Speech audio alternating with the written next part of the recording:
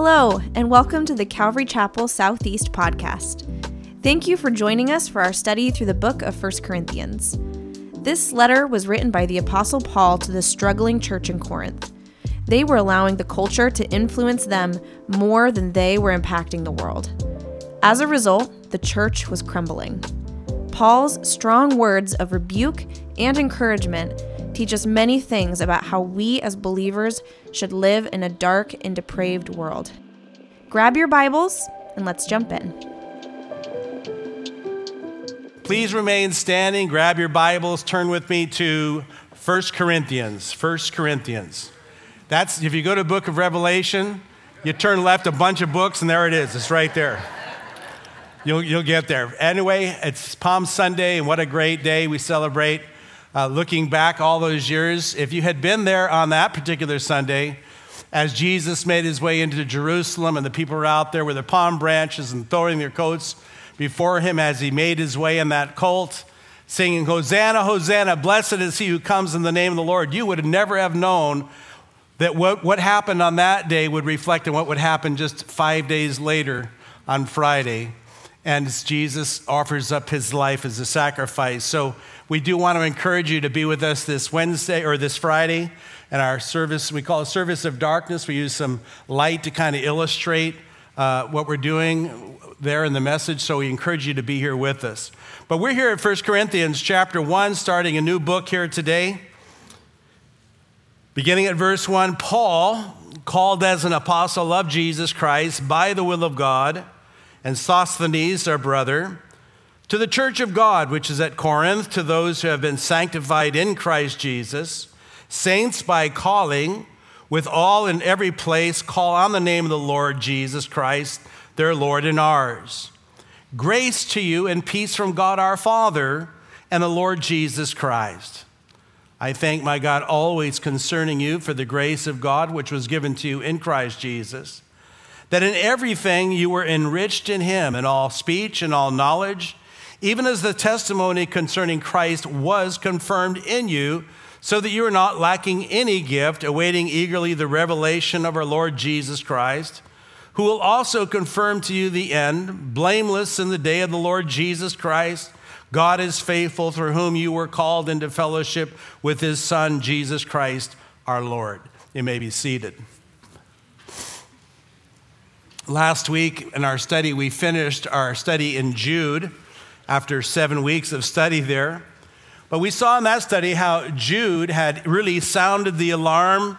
He had issued a warning concerning certain men who were apostates, who had kind of invaded the church, and from within the church, they were throwing out all kinds of heresies and deceptions, teaching the people that the grace of God that saves us from sin now offers us freedom to sin freely without anything that should convict you.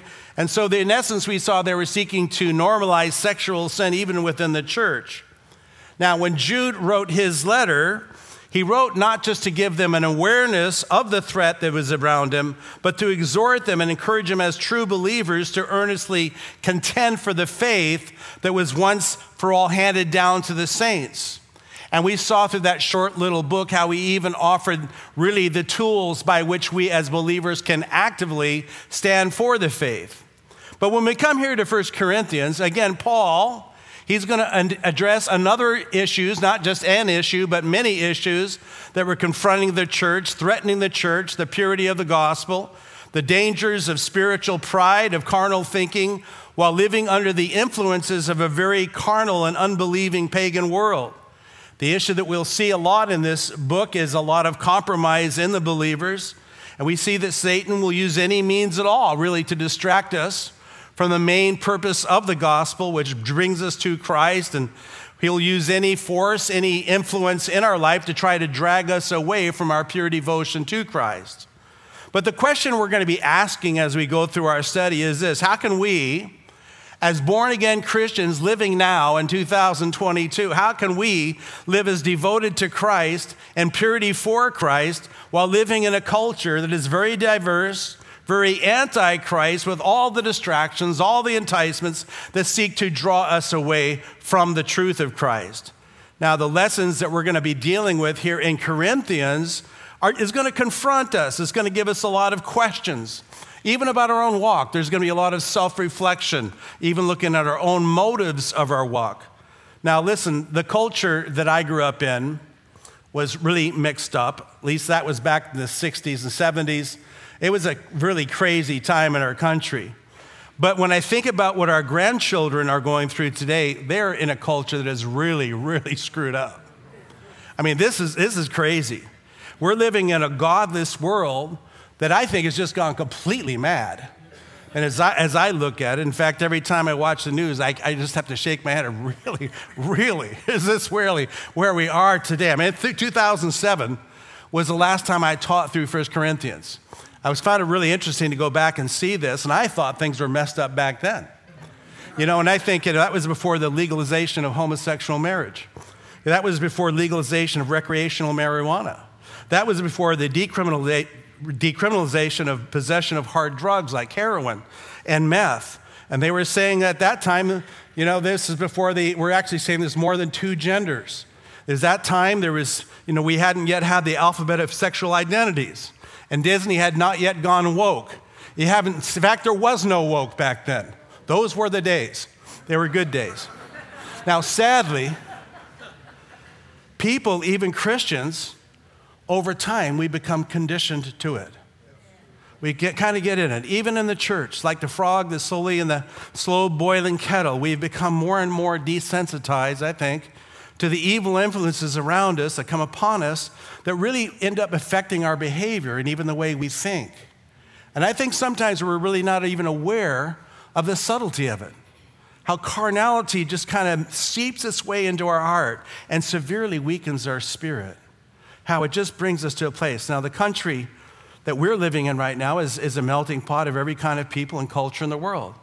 We are coexisting now with every kind of religion and philosophy in the world. Our schools, our universities, we know this, the media, they're all preaching and teaching really in synchronized rhythm the doctrine of humanism, the belief that the chief end of man is to glorify man and to see man come to his greatness, his greatest heights. For me, what I'm watching in the world right now, I see the world building its own Tower of Babel. Like, we won't have God rule over us. We'll do this all ourselves. Thank you. And you can see where it's headed. But the message of the world is that we ought to indulge ourselves with our own passions, our own desires and pleasures. That the most important thing that we can do for ourselves is to find whatever it is that's going to make us happy, even if that's at the expense of someone else's happiness. It doesn't matter. It's all about me. We see moms and dads, they'll abandon their children, their families for the sake of their own pleasure. We kind of live by that motto of Nike, just do it. If it feels good, just do it. And we're being saturated with all kinds of doctrines of relativism, the belief that says, in effect, there really is no real truth. It's all relative. There's no absolutes. There's no right and wrong, and truth is merely only what you perceive it to be. And so again, the question is, how do we as Christians live our lives devoted to Christ in pursuit of a growing walk with Christ while living in a culture such as this, without allowing the culture to affect our spirit? Now, we're watching people today, they're worshiping idols. They're still worshiping idols. They might not be worshiping the stars up in heaven, but now they're worshiping TV stars. Now they're worshiping celebrities and musicians, politicians, and their people are worshiping the goddess of philosophy and the gods of materialism, pleasure. They're worshiping their cars and their houses and their toys. And they're still worshiping the goddesses of sex and sexual pleasure. And we know there's show American Idol that really says it all. I mean, where the dream is that you can be an idol, where people can actually come to worship you. What a great dream that is, to be worshiped. For the sake of expedience, women will abort their babies. Now all the way up until the day of birth, condoms will be passed out in school. Schools are teaching their children, encouraging them to find their own sexual identity, even in elementary school. And they try to say, well, yeah, but it's a new morality, and I wonder, how's that working out for you? If you look at it, why are people still suffering such guilt and such shame? And they're trying to wipe out guilt and shame by just conditioning you to this, but they're still suffering it. And why are so many people finding themselves deeply depressed? Why are they finding themselves addicted to drugs, alcohol, and every other kind of thing that can kind of just really anesthetize them to the reality of what's really going on. Now, we are living in a culture right now that preaches and teaches tolerance, where in the name of tolerance, any way of life, be it ever so perverted or corrupt, is celebrated and it is esteemed. The only thing this culture won't tolerate is anyone who they think doesn't tolerate them. So that's kind of where we are in our culture.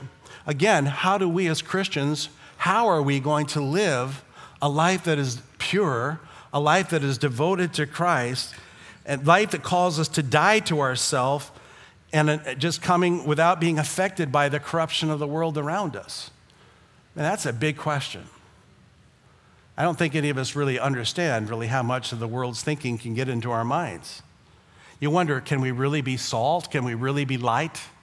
The way God has intended us, can we really live for Christ in a sick culture without allowing the sickness to infect our own lives? Now, unfortunately, or fortunately, as we know, as you look back in time, you realize that we are not walking in uncharted waters and travels. No, there's been others who have gone through this before us. And that brings us here to the book of 1 Corinthians. 2,000 years ago, the Apostle Paul brought the message of the gospel to this culture that was much like our own, to a city in Greece called Corinth. And there he established the church of Jesus Christ. Thus in our hands we have 1 Corinthians, the first letter written by Paul to the church at Corinth, where he is addressing really the issues of the church, because the church, as we will go through the book, you see, has lost its way. They had found themselves caught up in the tide of pagan influences. And it seems that the world was having a greater effect upon them than they were having upon the world. So in this letter, the Apostle Paul deals with a lot of the same issues that I think that you and I are still being confronted with in our day, in our culture. Now, as we go through our study, there's a lot of questions that you're going to ask yourself about your own walk. Things like this, are we first Americans who are also Christians? Or are we first Christians who are also Americans? Which comes first? Is our loyalty first to the country, or is it to God? Is our worldview a worldview of the culture around us? Or do we possess a biblical worldview that we hold on that is given to us in Scripture? And what measured stick do we use to assess our own faith and our own growth? Do we measure it by what we see of others around us? Or are we measuring it by what we see in the Word of God? How much of our thinking is or isn't really Christian at all? How many of our thoughts are really just thoughts of our culture? We've kind of been indoctrinated with things, and we've learned to accept things just because they've paraded it for us. We see it all the time in television, and you wonder, so how is my thinking? Is my thinking straight? Am I thinking like a spiritual person, or am I thinking like a carnal person? Are we really carnal Christians or with fleshly minds? And how has the gospel really made a difference in my life? And how has my life made a difference in the world around me? Now, these are a lot of the questions that we're going to be ending up really asking ourselves as we go through our study in this book. And so we come now here to really the beginning at the church at Corinth. Now, we want to begin by just going back to say what had happened and what brought them to this place. We know that Jesus, before he ascended up into heaven, that he called his disciples together, and then he gave them what is called the Great Commission. That's given to us in Matthew chapter 28, verse 18. And Jesus came up, he spoke to them saying, "All authority has been given to me in heaven and on earth. Go therefore and make disciples of all the nations, baptizing them in the name of the Father and the Son and the Holy Spirit, teaching them to observe all that I commanded you, and lo, I am with you always, even to the end of the age." Jesus commissioned his disciples before he ascended. He says, I want you to take this gospel, and I want you to bring it and send it to all the world, not just in Jerusalem or not just in Samaria, but to all the world. I want you to bring this gospel. Now, as you go through the book of Acts, you really read the story how the apostles obeyed the Lord, how after they were filled with the Holy Spirit and baptized in the Spirit in chapter 2, they began to go out with great power and began to spread the word of God through Jerusalem and then to Judea, to Samaria in chapter 8. And in chapter 9, we come to this wonderful account of this radical conversion of a Pharisaic Jew by the name of Saul, who later becomes known as Paul, who becomes a key figure in the spread of the gospel throughout the known world at that time. In Acts chapter 10, you witness the first reception of the gospel among Gentiles, where the Holy Spirit is poured out among them. By Acts chapter 13 and 14, Paul and Barnabas is headed out on their first missionary journey into Gentile territory, bringing the good news to godless places that had never heard the gospel before. From Antioch, they traveled up into Asia Minor, present-day Turkey, and there they shared the gospel in many of the regions there. There were many who were converted, many disciples were made, there were baptisms and churches were planted. And by Acts 15, Barnabas and Paul returned back to Jerusalem, and they testified before all the apostles of all the great things that God was doing among the Gentiles. How even the Gentiles were coming to receive the message of Jesus Christ, and they're at root, they're coming to faith in Christ. And so later on in chapter 15, Paul and Silas are again sent out into the known territory in their second missionary journey. They first traveled back to the very places they first went to, the established churches. And from there, they expanded their outreach further through Macedonia, down through Philippi, through Thessalonica, to Berea, and finally down to the region of Achaia, which is Greece, to Athens, and then to Corinth. And when Paul finally reached Corinth, he planted a church there. And he stayed in Corinth actually for the next year and a half, along with a couple of people named Priscilla and Aquila, who were also fellow tent makers. And there they labored for that year and a half, really making disciples. After getting the church at Corinth established and grounded, eventually, Paul left them. He went back to Antioch, where again he gave a report as to all that the Lord was doing among the Gentiles. And after some time, they send him out again on a third missionary journey. And he finds himself down in Ephesus, is on the southwestern coast of Asia, across the Aegean Sea from Corinth, where Paul had really started a school of ministry. And while he's in Ephesus, Paul gets this letter. It's from the house of Chloe in Corinth. And she begins to explain to Paul the condition of the church. And it wasn't good news. The church was in trouble. There was a lot of problems in the church. And again, it seems like the influence of the world had gained the upper hand on the church itself. At the time of Paul's writing, the city of Corinth had become a very prominent city in the Roman Empire. Because of its strategic location, it had become the center of the Roman commerce, the Roman capital of Achaia, encompassing the whole Macedonia and Greece. But Corinth was located on this 4-mile stretch of land called the Isthmus, which separated the north and southern part of Greece. That narrow stretch of land separated the Adriatic Sea on the west from the Aegean Sea on the east. And I know sometimes this can be kind of belaboring, look at the geology or geography of all this. But those who are in the trade industry really, they could avoid risky sailing and lengthy miles and commute that short little 4-mile stretch of land where Corinth is located. So from north to south, from east to west, Corinth became a main thoroughfare. People from all over the world would pass their way through Corinth. It was a major city port. You could equate it maybe today with what would be New York or maybe San Francisco. But as a result, it became a very diverse, pluralistic society. It was a center of commerce that represented every way of life. It was known for its wealth.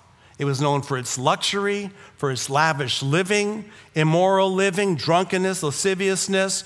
I mean, this is a party city. This is a city where if you want to do it, you can find somebody who's going to do it with you. It's just, whatever your bent is, you're going to find somebody to do it. It's a place designed for pleasure, a place designed for fleshly indulgence. You could call it Vanity Fair, if you've read the Pilgrim's Progress. It is a center of carnality. This is where every fleshly instinct is kind of developed. So much so that eventually the name Corinthian becomes synonymous with someone who is living loose. So if somebody is known to be wild, if they're reckless, if they're careless in their lifestyle, they would say, you're being rather Corinthian. You're being rather crazy. It was a center for the arts. There were theaters, there were plays, there were multitudes of religions and pagan deities that were worshiped. Idolatry flourished. There were more than a dozen pagan temples employing multitudes of prostitutes. On the hillside of the city of the temple of Aphrodite, the goddess of sexual love and pleasure, which employed 1,000 women who were there to fulfill the worshipers' sexual desires. The people in Greek fashion were mythological. They were generally polytheistic. They believed in many gods. They were a pluralistic society, refrained from moral absolutes. It was a center of philosophical debate from all over around the world. The educated, the learned would come to Corinth and to Athens, and there they would debate a wide spectrum of known philosophies. They loved to debate. They celebrated oratory skills. Sometimes the way you said something meant more than even what you said. In that context, in that diverse culture, Paul brings the same gospel that you and I have been saved with today. That same gospel. We still share it. What's interesting when you look at the church of Corinth, unlike other places where churches were established, there seems to have been little suffering or little persecution to the believers in Corinth. So in that environment, there's actually people there, who had received the good news of the gospel. There were people who actually repented of their sin. Their lives were radically changed. God was doing a powerful work in Corinth. A light had been shining through this church, which brings us back to the motivation of Paul in writing this letter. Again, I want to say this, that Paul was on his third missionary journey. He's in Ephesus across the Aegean Sea. And there he receives the report of what's happening to the church in Corinth. And it wasn't good. The bottom line, the church at Corinth is in a lot of trouble. Things weren't right. The church in Corinth had lost its way. It was no longer growing in its faith. They were digressing under the influence of the world. They had become carnal in their thinking. They began to think and rationalize in ways that were not spiritual, but rather very fleshly. The influence of the culture, again, is having a greater effect upon the church than the church is having upon the culture. And any time, people, the world has a greater influence on you than you have in the world, you are in trouble. It doesn't matter, you're in trouble. It appears that the church at this point is now swimming with the tide and not against it. The church had lost its focus. The people were living on a very low spiritual plane. It seems that they had forgotten their true identity in Christ. It seems that they had lost touch with the head being Christ. They were not living as spiritual people, but carnal. They were fleshly. They were worldly. They were immature, like spiritual babies sucking on milk, refusing to eat the meat. And this carnal, worldly, immature mind leads to carnal, worldly, immature living. And they were abusing the grace of God that they had once known, and were trying to walk between two worlds, one that is spiritual and one which is carnal. And they really thought that they could play it both ways. But can I say this? There is no one more miserable in all the world than a half-hearted Christian. There is no one more miserable in all the world than a half-hearted Christian who has one foot in the world. You got too much Jesus in you to enjoy the world. You got too much of the world in you to enjoy Jesus, and you're schizophrenic. You're torn apart, miserable. And there may be some people here today, maybe that's you. You don't understand it. You're just not doing good. You're walking two ways. And the Lord wants to tell you today, he wants to let you know that it's trying for you to determine which way you're going to walk and which way you're going to be. They were abusing the grace, walking between two worlds. The symptoms of this carnal, immature mindset was huge. There were divisions in the church over petty things.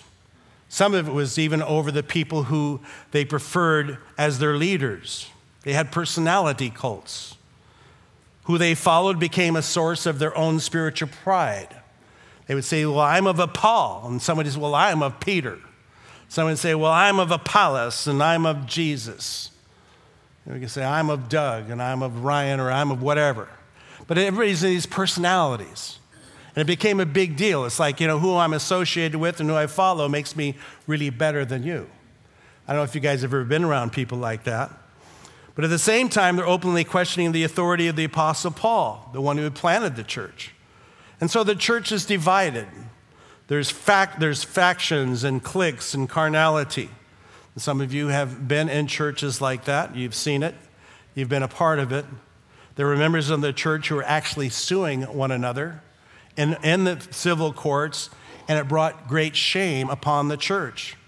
There was a great deal of immorality and sexual sin, even incest within the church.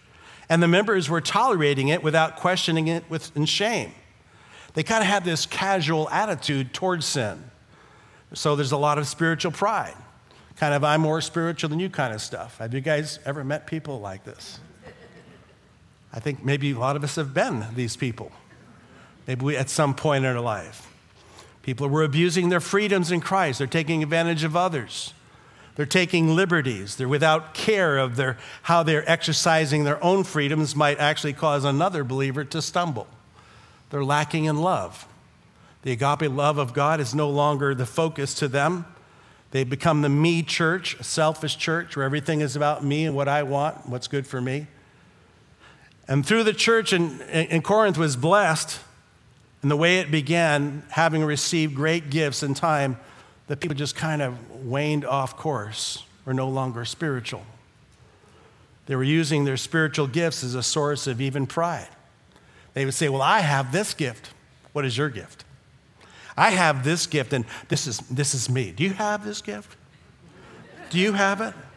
Because if you don't have it, then I really think that maybe someday God will give you just what you really need. And these spiritual gifts become a matter of pride, of arrogance and separation. There's doctrinal problems in the church. Already there's heretical doctrines that deny the resurrection of the Lord Jesus. And all this takes place within a year and a half since Paul had left. All of it. And you got to know, when the Apostle Paul received this report, that his heart was broken. He was so deeply grieved. You can see it as you read through the letter, the heaviness of his heart, that he was sick inside. They had strayed away from their pure devotion to Christ. And so he responds in writing this first letter to the Corinthians, in which he lovingly but firmly confronted all these issues, seeking to lead them back and encourage them back to a right relationship, a spiritual relationship with Jesus. Now, the thing to keep in mind as you go through the book of 1 Corinthians is this. It is a letter of correction. And sometimes there's actually open rebuke. The church was going in a wrong direction. And the shame that Paul is speaking the truth in love, he writes to them in love to say, hey, you've got to turn around. You've got to remember where you've come from and what God did for you and what he's doing in you. Now, many of the letters that we have in the New Testament are in fact correctional in nature. They were written to correct some of the wrongs that were going on in the church. The letter to Galatians, the letter of the Hebrews and of James and of 1 John. When you go into Revelation, you see Jesus' letters to the 7 churches. Several of them are actually very, very confrontational. Actually a rebuke that Jesus gives to the church, like the church at Ephesus. Says you've lost your first love. You know, you excel in doctrine, you've got everything down, you do a lot of good works. He says, but man, you've lost your first love. You're no longer what you used to be. It's no longer your passion is kind of waned. Now, I'm thankful for all these books of correction myself because I've needed them. I've needed them. As I've gone through these books and taught them and read them, I realize, oh Lord, you're dealing with me. There's something in me that you want to touch and something you want to change. I thank God for the ministry of spiritual correction. Hebrews 12:6 says, for those whom the Lord loves, he disciplines and he scourges every son whom he receives. Because God loves us, he is correcting us, and he loves us too much to allow us to go down a wrong path. Are you guys glad about that? You should be thankful. And it's not always easy to hear these things and to be corrected, because people, we are just as prone to these things as the church of Corinth was back then. This is describing our condition. Many of the same struggles that we're going to see addressed in 1 Corinthians are issues we're dealing with in the church today. And I think there'll be times as we go through this letter that it's going to touch a nerve with you once or twice, or maybe 5 or 10 or 50 times. And you're going to be, sometimes you may be leaving here feeling unsettled, disturbed, and convicted. But you know what? That's what the Holy Spirit does. It's his work. It's what he does because he loves us. And he knows that there's a better way. There's a better way for us to live than simply live in such a low, shallow, immature, carnal spirit life. Paul is going to show us the contrast between the carnal man and the spiritual man. The one who walks according to the Spirit and the one who walks according to the flesh. We'll see the contrast between the mature and the immature. We'll see the dangers of spiritual pride and how it works to kill our sensitivity to both God and to others.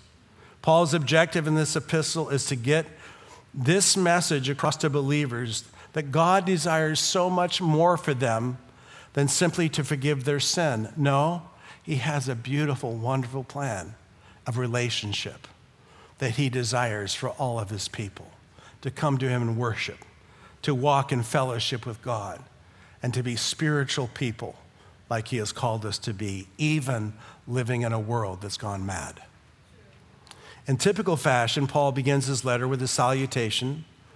Verse 1, Paul, called an apostle of Jesus Christ by the will of God, and Sosthenes, our brother. We typically sign off our letters with our identity, say yours truly, Doug, or thank you, Doug, or whatever it is, but they begin their letters by first saying who it's from. That might be a pretty good idea sometimes.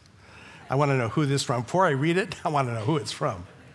But Paul, he says, an apostle. He's one who has been sent out. He's a messenger. That's what the word means. He has not been voted on. He has not been self-appointed. He has been commissioned as an apostle by Jesus Christ, by and according to the will of God.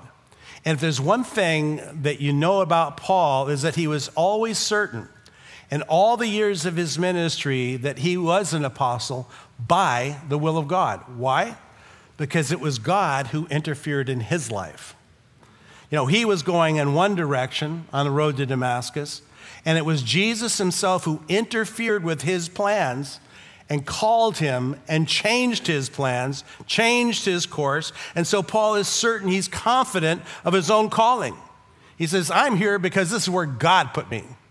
Not because you put me here or anybody voted on me. I'm here because he put me here. And when you have that kind of confidence, it's just a marvelous thing. I'm here to do what God wants me to do rather than what you want me to do. And I think really every single pastor should have that kind of attitude. We're here not to please you.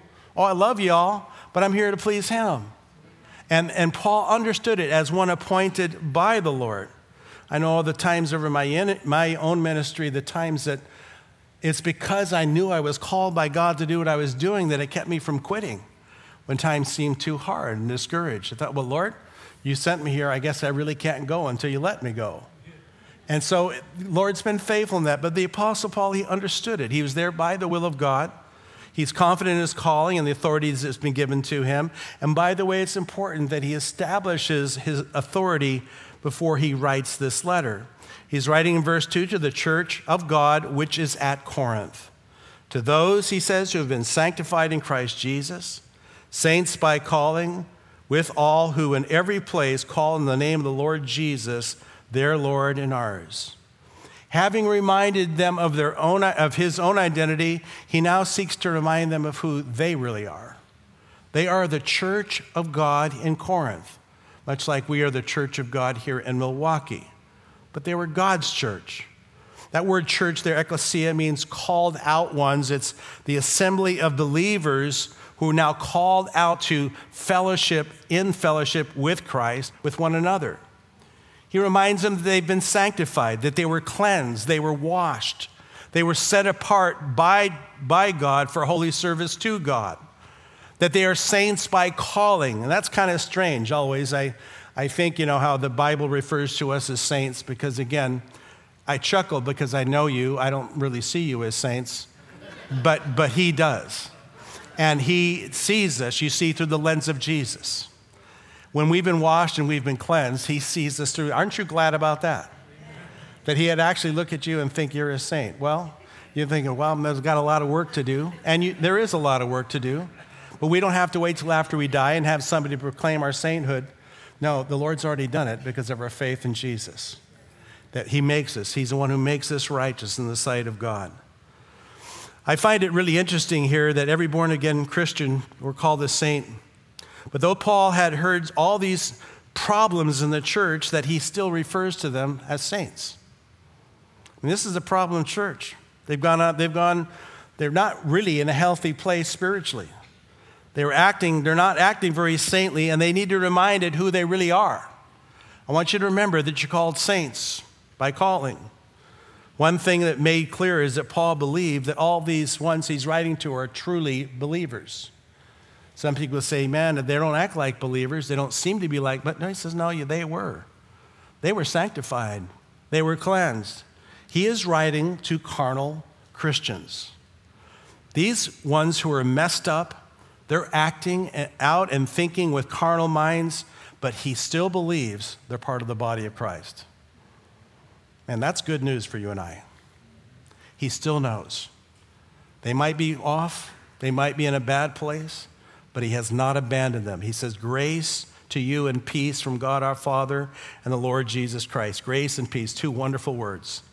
The Greeks, when they would get together, they say, grace to you. The Hebrews, when they would get together, they shalom, means peace to you. And when they come together, in Jesus, it's grace and peace. These words are married. And grace always precedes peace. The believer must first receive the grace of God before he can find the peace with God. And with peace with God leads us on to experience the peace of God. It's a really wonderful thing. But Paul says, I thank God for you always concerning you, for the grace of God which was given to you in Christ Jesus, that in everything you were enriched in him in all speech and all knowledge, even as the testimony of concerning Christ was confirmed in you, so that you are not lacking in any gift, awaiting eagerly the revelation of our Lord Jesus Christ. Now again, people he's addressing who he knows are believers. He doesn't consider them as people who are lost. They're off, they got problems, but they're believers and they've lost their way. And so he gets to the heart of the message, and before he addresses all the problems that he has to address, he wants to reassure them of God's love for them, of his love for them. In essence, he begins by reminding them of what God had done in the past, of the grace that they had received when they first repented and first gave their lives to Christ. Back then, they all rejoiced in their salvation. Back then, they enjoyed the abundance of grace that was given to them. Back then, they were forgiven much. They were loved much. Great things were happening back then. Back then, listen, the Lord blessed them. He enriched them. He gave them every spiritual gift they could possibly need. He reminded them that that Christ was confirmed in them. Back then, he says they eagerly waited the revelation of Christ. They were excited about his coming. Back then, their love for God and for others was pure and it was holy. They had a genuine love, a genuine passion back then. Everything had back then. Back then, the Holy Spirit was thriving in the church, and they were very blessed people. And the grace of God was upon them. Great miracles were happening back then. And I've said so many occasions that if all you have in your life right now is a testimony of a time back then when your life was passionate for the Lord and you were on fire for the Lord, you were in love with God, in love with his people, if you don't still have that, you have lost your passion. You're in trouble. The Lord never wants it to be a back then. He wants it to be something that is right now. Never back looking, oh yeah, there was a time I really loved the Lord. There was a time when it was so sweet. I know we all have those memories. I think most of us do. I remember back to my first days in Christ, back at Calvary Chapel in Costa Mesa. What a sweet time. We're all on the edge of our seats. We got our Bibles open, and Pastor Chuck would come out and teach sometimes 6, 8 chapters a night. And we were hungry. We were just hungry back then. We were waiting for Jesus to come. We were on the edge of our seat. He's coming tonight. We were just excited. And everybody says, well, don't you kind of regret that? Never. I wish I was still sitting on the edge of my seat. And I'm getting more that way because I know he's coming. I know he's coming soon. But it should never just be a back then experience. Looking back at what it used to be.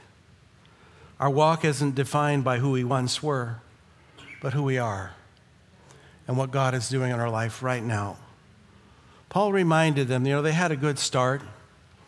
The start was wonderful. It was wonderful back then. But as we go on in the book, though they had a good start, Paul, in writing this letter to the church, he writes to a church that is backslidden in its condition. They were abusing the generous gifts of God, spiritual gifts, and using as a source of pride. Now, it's time for them to get a look at themselves and to see where they've come. They've moved away. They have to evaluate their present condition and see now what God wants to do in their life now and the changes he wants to make now. Paul didn't just remind them of their great past. He let them know that it wasn't to be just a memory that he offered, but he offers hope for the future. He begins by saying in verse 8, who will also confirm you to the end, blameless in the day of our Lord Jesus Christ. Do you hear the confidence he has? He will confirm you to the end. Though the progress report is poor and they are in bad shape spiritually, it isn't over. God has not abandoned them. He's only wanting to restore them, to revive them, to bring them back to a place where their passion for Christ is renewed in the Holy Spirit. Verse 9, he says, God is faithful, through whom you were called into fellowship with his Son, Jesus Christ our Lord. Paul's words of hope for them is based on the faithfulness of God, and I'm glad for that. God's faithful. God was faithful to them back then, and he says, I want you to know he's going to be faithful with you even now. Philippians 1:6 says, for I am confident of this very thing, that he who began a good work in you will perfect it until the day of Christ Jesus. Why? Because God is faithful. Even when we are faithless, God is faithful. At some point in the church that had lost its way, they had to recognize that Christ was no longer the center. They had become earthly minded and carnal rather than spiritual. No longer seeking the mind of Christ, but walking in the flesh. But 10 times in these first 9 verses, he mentions the name of Jesus. In all the verses. Because he knows that the church is going to be restored to life and power. If it seeks to grow and move on in the glorious hope of a future, Jesus must be the center of all that they are, in the same way that he was back then. We must step off that throne of self and give it over to Christ where he belongs, and he must become the master and us the servant. The letter of 1 Corinthians teaches a lot of things and gives lessons to the church. It will teach us that your church can have all the programs. It can have all the self-help groups available to man. It can offer the same warm fuzzies and thrills for those who come in. It has power to entertain and amuse you with a host of different things. It may be able to pack it out with lots of people, but if Jesus is not supreme, and if he isn't the center of all that you do, you're in trouble. You're in trouble. Christ never wanted his church to be an amusement park. He never wanted to be a social club. No, he wants to be a church, to be a place of grace, where his son Jesus is held in highest esteem and greatest glory. Because then And only then will the church ever really be the place where the Spirit of God can transform lives from what you were to being made more like Him. We had a saying many years ago when we started our church that we've lived with all these years, but the main thing is to keep the main thing the main thing. Not good. What a main thing is to keep the main thing the main thing. You know, God's really been good to us here at CCSC over the years. We've gone through our seasons of carnality, our seasons where we've needed to be disciplined by the Lord, and I've gone through my seasons. But I know this, that God's heart for us is to be just as fresh as it was the day we first came to Him, only much more mature, growing in the grace of God. Jesus has to be center of all that we are. We have it in the lobby. Christ-centered and others-minded. May that be true. Because we're living in a world that's crazy. We're living in a world that's gone mad. But Jesus still invites us to the throne of grace to live there and have fellowship. We need to be ready to hear, ready to repent, and ready to respond with increasing faith, trusting in Christ. Let me ask you, where do you all stand today? I don't know. God knows. Some here may really need this more than others. But I can say to you this morning that if all you have to show for your walk is a time when you really walked in fellowship with Christ back then,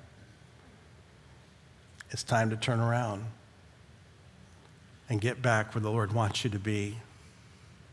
I wonder if you still have the same joy as you had back then. I wonder if you still have the same love that you had back then. I wonder if you still have the same passion for others as you had back then. Because if you don't, He wants to renew you and restore you. Because He is a faithful and merciful and loving God. If ever there's a time for the church to say, "Oh Lord, we repent," it's now. He's coming soon. He's coming soon. Thanks for listening to this week's study in the book of 1 Corinthians. If you're ever in the Portland area, we would love to have you visit for one of our services. For more information about our church, you can visit our website at ccscportland.com. We hope you've been blessed by this study. Stay tuned for our next series coming soon.